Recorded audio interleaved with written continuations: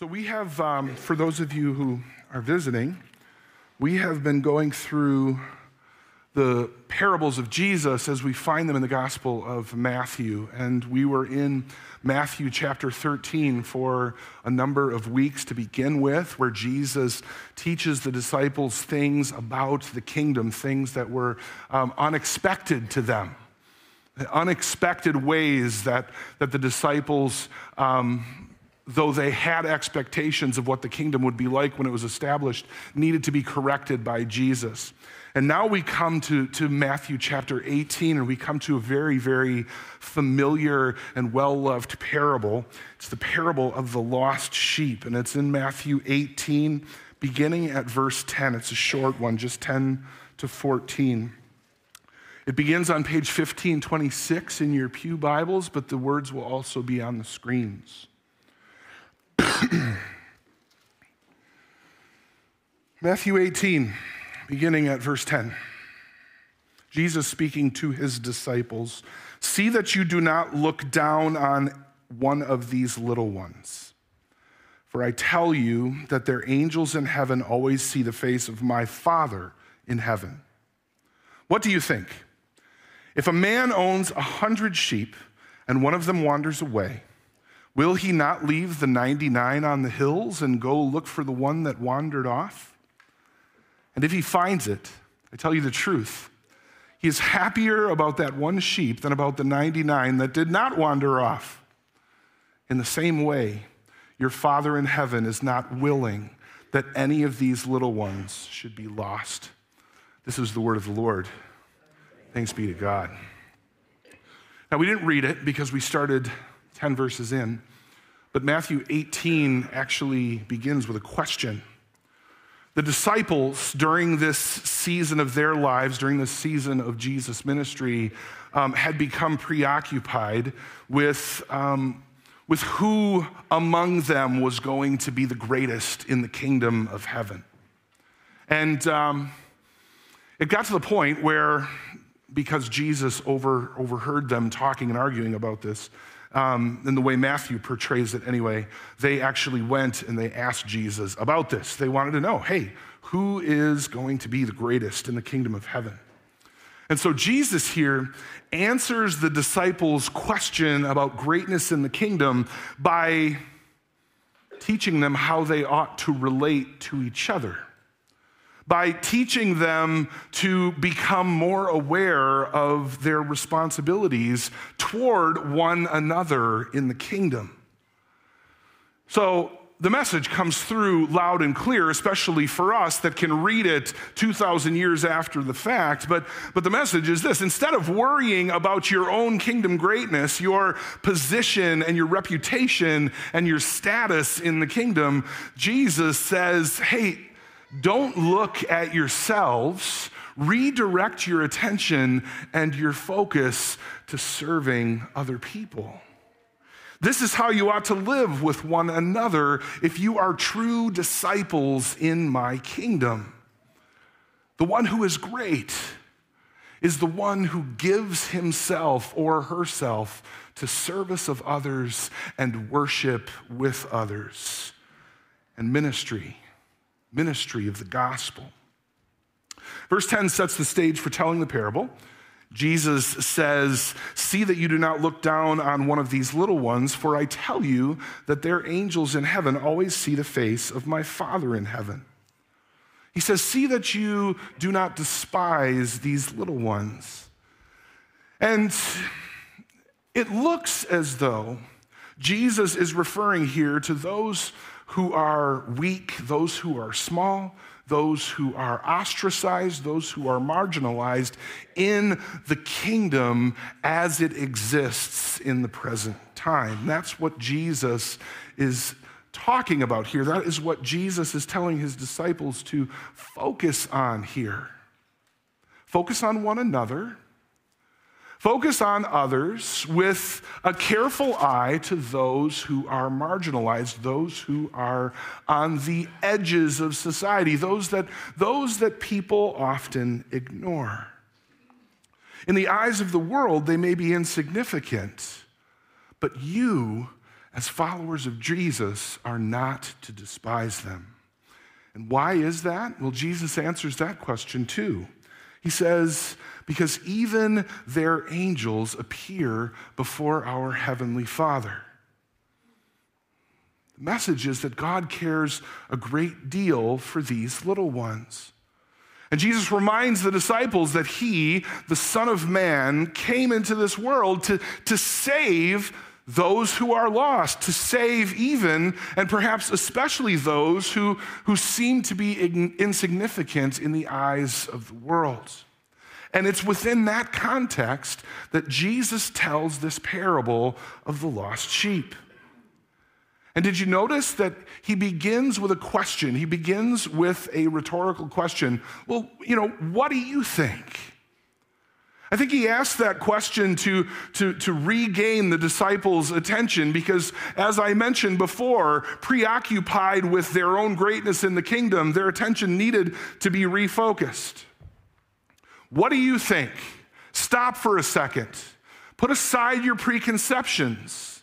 Put aside what you have been thinking about, the trajectory of what you were thinking about. Put that aside and let's actually think about this for a second. What do you think? He gets their attention with a rhetorical question, and then he tells this simple story of a shepherd and his sheep. And we learn in these verses that God cares for his people like a good shepherd.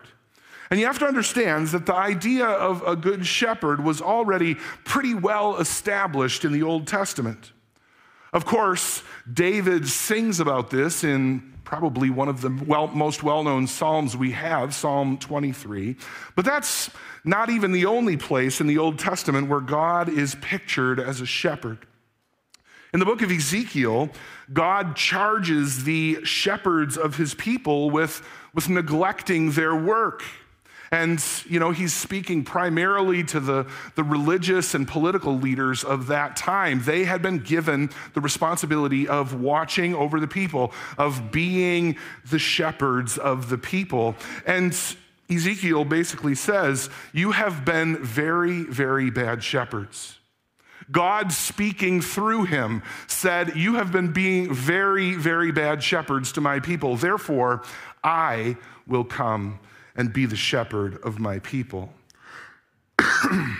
So in that context, there's this beautiful passage in Ezekiel 34 that talks about a king like King David coming back, returning to do what? To shepherd God's people as their king. And of course, that is fulfilled in Jesus Christ, who comes as the great shepherd, the good shepherd of the sheep.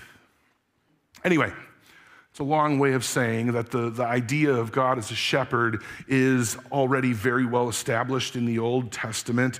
And everybody who was hearing this parable that Jesus spoke would have made that connection. They would have been aware of it. They would have drawn the conclusion immediately that Jesus is talking about a sheep who is lost and the shepherd who goes out to find him, because he wants to communicate something to us about the character of God first and foremost. And of course, that is exactly right. The first thing this parable gives us is a description or a descriptor of the character of God.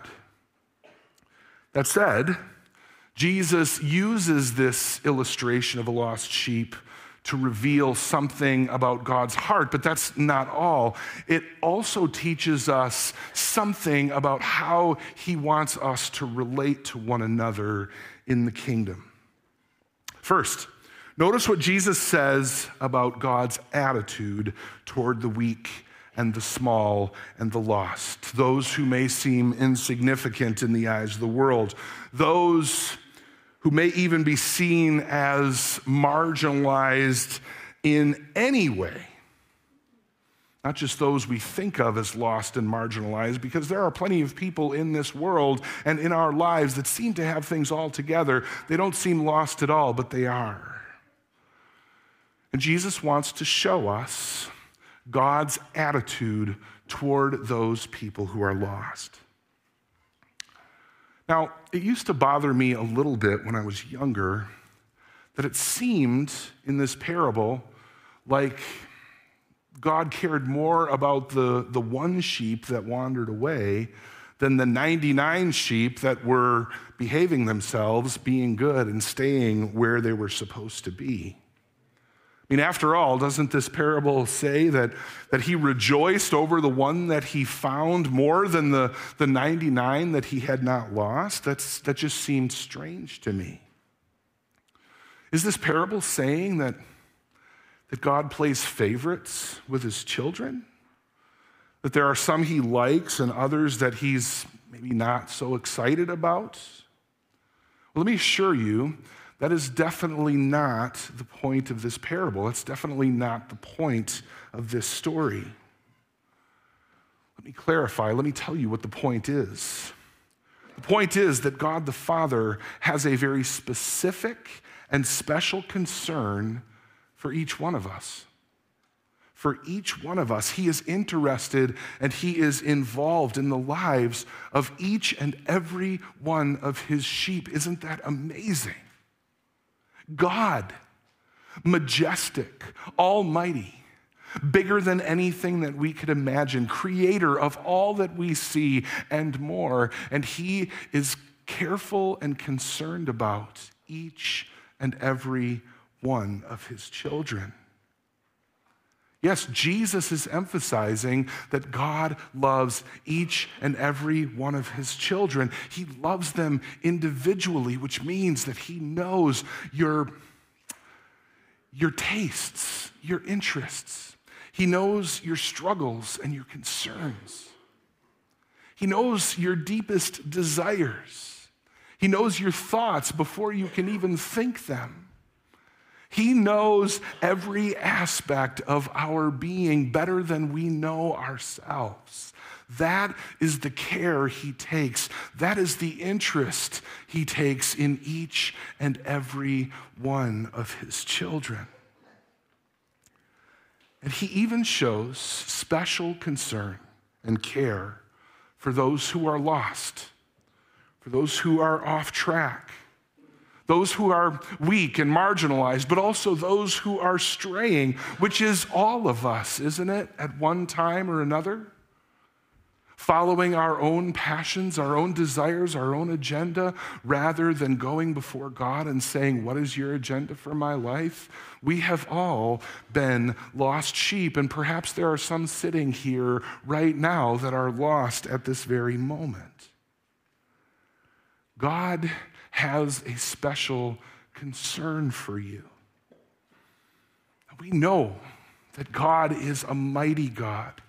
He is a great God. He is the great King above and over all other gods. He reigns over heaven and earth. He is sovereign and he is just. And you know, I've been a Christian for so long that sometimes I forget this. But think about it. When we realize or are reminded that we are lost sinners, and that we deserve condemnation, that we deserve punishment, that God has every right to be furious with us, we might not be real quick to approach him. Because we do know that God is just. We know that he is a God of justice. And we know the condemnation that we deserve. And you know, in this parable, Jesus at least implies that yes, all of that is true. God is just. God ought to condemn you. When you have strayed away, God should just let you go and care for the ones who have been obedient, because that is what you deserve. Jesus says, yes, that is how it could be, but that's not the way that God is. There's something else you need to know about God as well. God loves to find what is lost. God loves to recover lost sheep. It delights his heart when lost sheep come back to him. That is what we enact every week in our service of confession and assurance. We come to God, ask for forgiveness, turn from our sin in repentance toward Him, and we ask for the strength to fight the battle for another day. God delights when His lost sheep come back to Him. It delights His heart when He actually goes out, pursues, seeks, and finds His lost sheep. And so Jesus says you need to have both of those things about God, both of those traits in His character weighing in the balance. You need to know both of those things about God. Not only that He is just, but that He is a merciful God who delights when sinners are saved and turn to Him. And then through this parable, Jesus teaches us something else as well. He teaches us that God's desire for our lives is to go and do likewise. Having shown us the heart of God the Father, Jesus goes on to remind us that we should have the same attitude as God our Heavenly Father, the same attitude toward those who are lost, toward those who are wandering, to those who have offended us, to those who are weak and despised in the eyes of the world. We ought to have the same attitude toward them that our Heavenly Father has. God's attitude toward the lost and the straying, that attitude needs to become our attitude as well.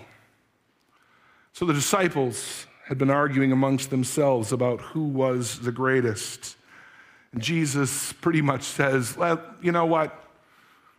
This whole discussion doesn't matter anyway, because let me tell you about the greatest one of all. He's my Father. He's my Father. That is the greatest in the kingdom of heaven. And He tells the disciples this is what He is like. And that said, if you want to be great in His kingdom, what's the wise thing to do? Think about it. To follow Him, to emulate Him, to let Him shape your heart so that it looks more like His heart, particularly toward those who are weak and despised and lost, those who are young and immature in their faith, those who have offended us, those who have gone astray. Jesus wants His followers to move away from self-preoccupation to working toward the greatest good of others, acting toward others how God has acted toward us. David Brown writes, since the whole object and errand of the Son of Man coming into the world was to save the lost, let us take heed lest by causing offenses we injure those for whom Jesus died. And Matthew Henry writes this, if He denied Himself so much for their salvation, surely we should deny ourselves for their edification and consolation. So students, do you know brothers and sisters in Christ who are not considered part of the popular crowd? And even though they are brothers and sisters in Christ, even though they are fellow believers, do you sometimes keep your distance from them because you don't want to put your own reputation, your own popularity on the line? Who are you thinking about more in that situation?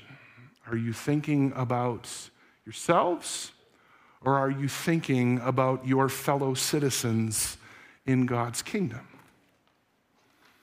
What about the way that we treat people who stray away from the faith, who fall into sins? I was thinking about that this week. And it seems as though we have one of two opposite reactions.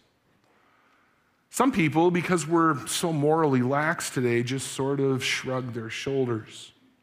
When somebody falls into a pattern of sin, we just sort of shrug our shoulders and think, well, it's no big deal. A lot of people commit adultery. A lot of people don't tell the truth. A A lot of people cheat on their taxes. A lot of people have shady business practices. A lot of people use that kind of language. We could go on and on with the examples. Things that we become so used to that we just sort of let it slide, shrug our shoulders and say, well, no big deal. Hopefully they'll circle back, but, whatever. On the other hand, there are Christians who get so angry and so offended by wickedness that they refuse to even consider the possibility of recovering someone who has strayed. And so that's a hardness of heart issue. That's looking with someone and just saying, you know what, they're gone already. So I'm not going to worry about it and I'm not going to care about it. Jesus says, neither one of those ways of thinking, ways of acting is acceptable in my kingdom. You need to keep both of those things in mind. As Christians, we must continue to acknowledge and uphold God's standards as God's standards in this world. And when somebody doesn't reach those standards, when somebody stands there and says, God is not calling me to reach those standards, I'm a believer, but this is an exception that he has made for me, we need to hold people accountable because we love them. At the same time, we must have a deep desire, the deepest desire to see sinners converted or recovered into the family of God. We cannot harden our hearts toward people. One of you in the congregation who has served on council before gave this example when we were talking about someone who was inactive, someone who was disconnected from our congregation, still on our rolls.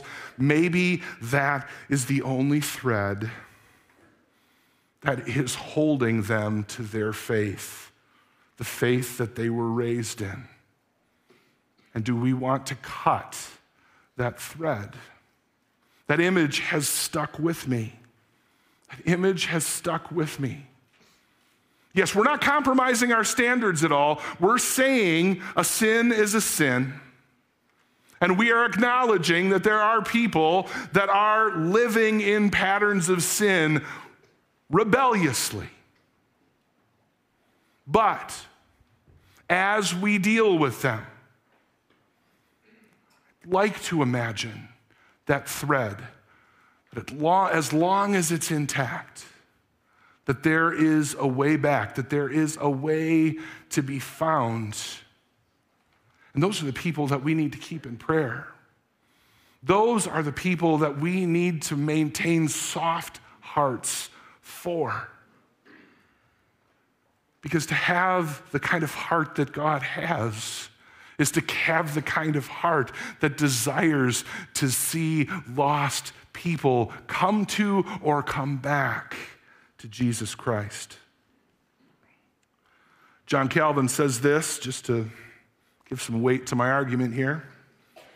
By his own example, Christ now exhorts us to honor our weak and lowly brethren, for he descended from heaven to be their Redeemer, to save not only them, but even the dead, those who are lost. And it is unworthy to reject in our pride those for whom the Son of God did so much.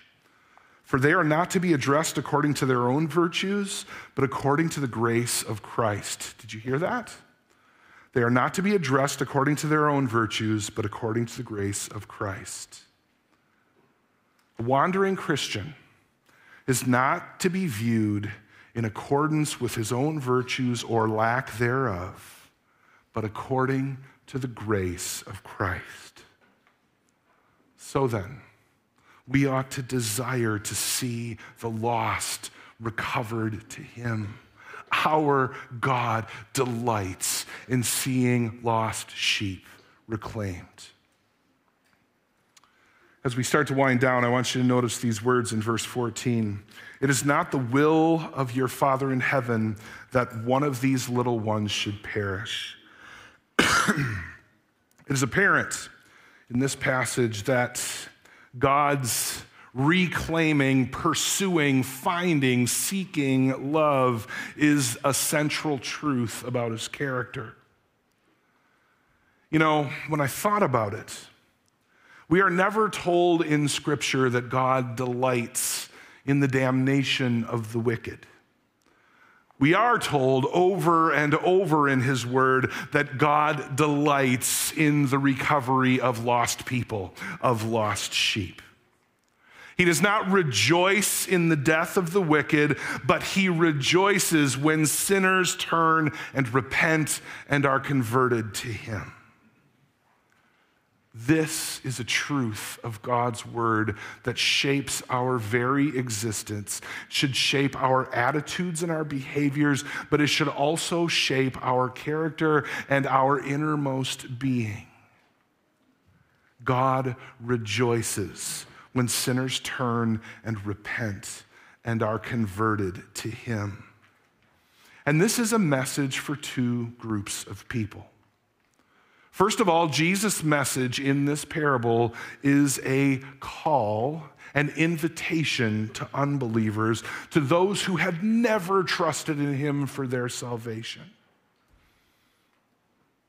And the implied promise is this: when you trust in Jesus Christ for your salvation, the thing that moves you to trust in Christ alone is a realization and acknowledgement of your sin and your need. You come to understand that you deserve punishment and condemnation for your sin. You understand that you are in desperate need of forgiveness for that sin.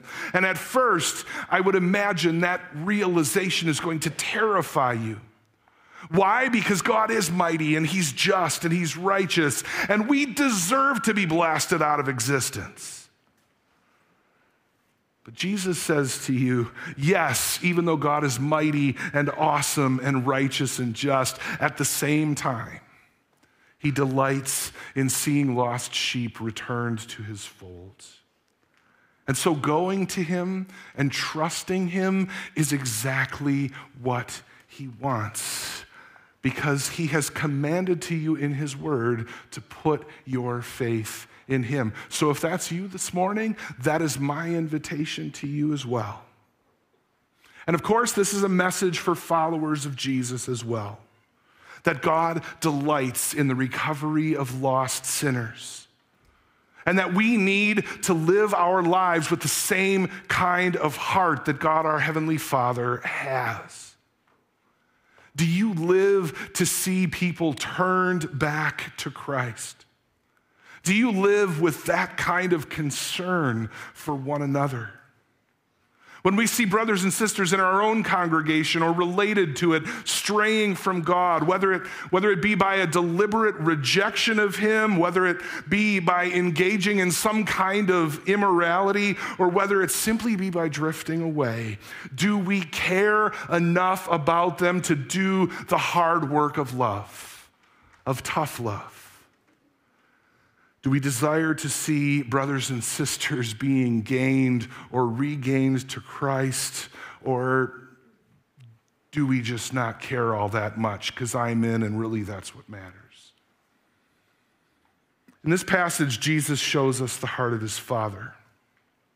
Then he calls believers to act like him, because we are a visible picture to the world of what God, our Heavenly Father, is like.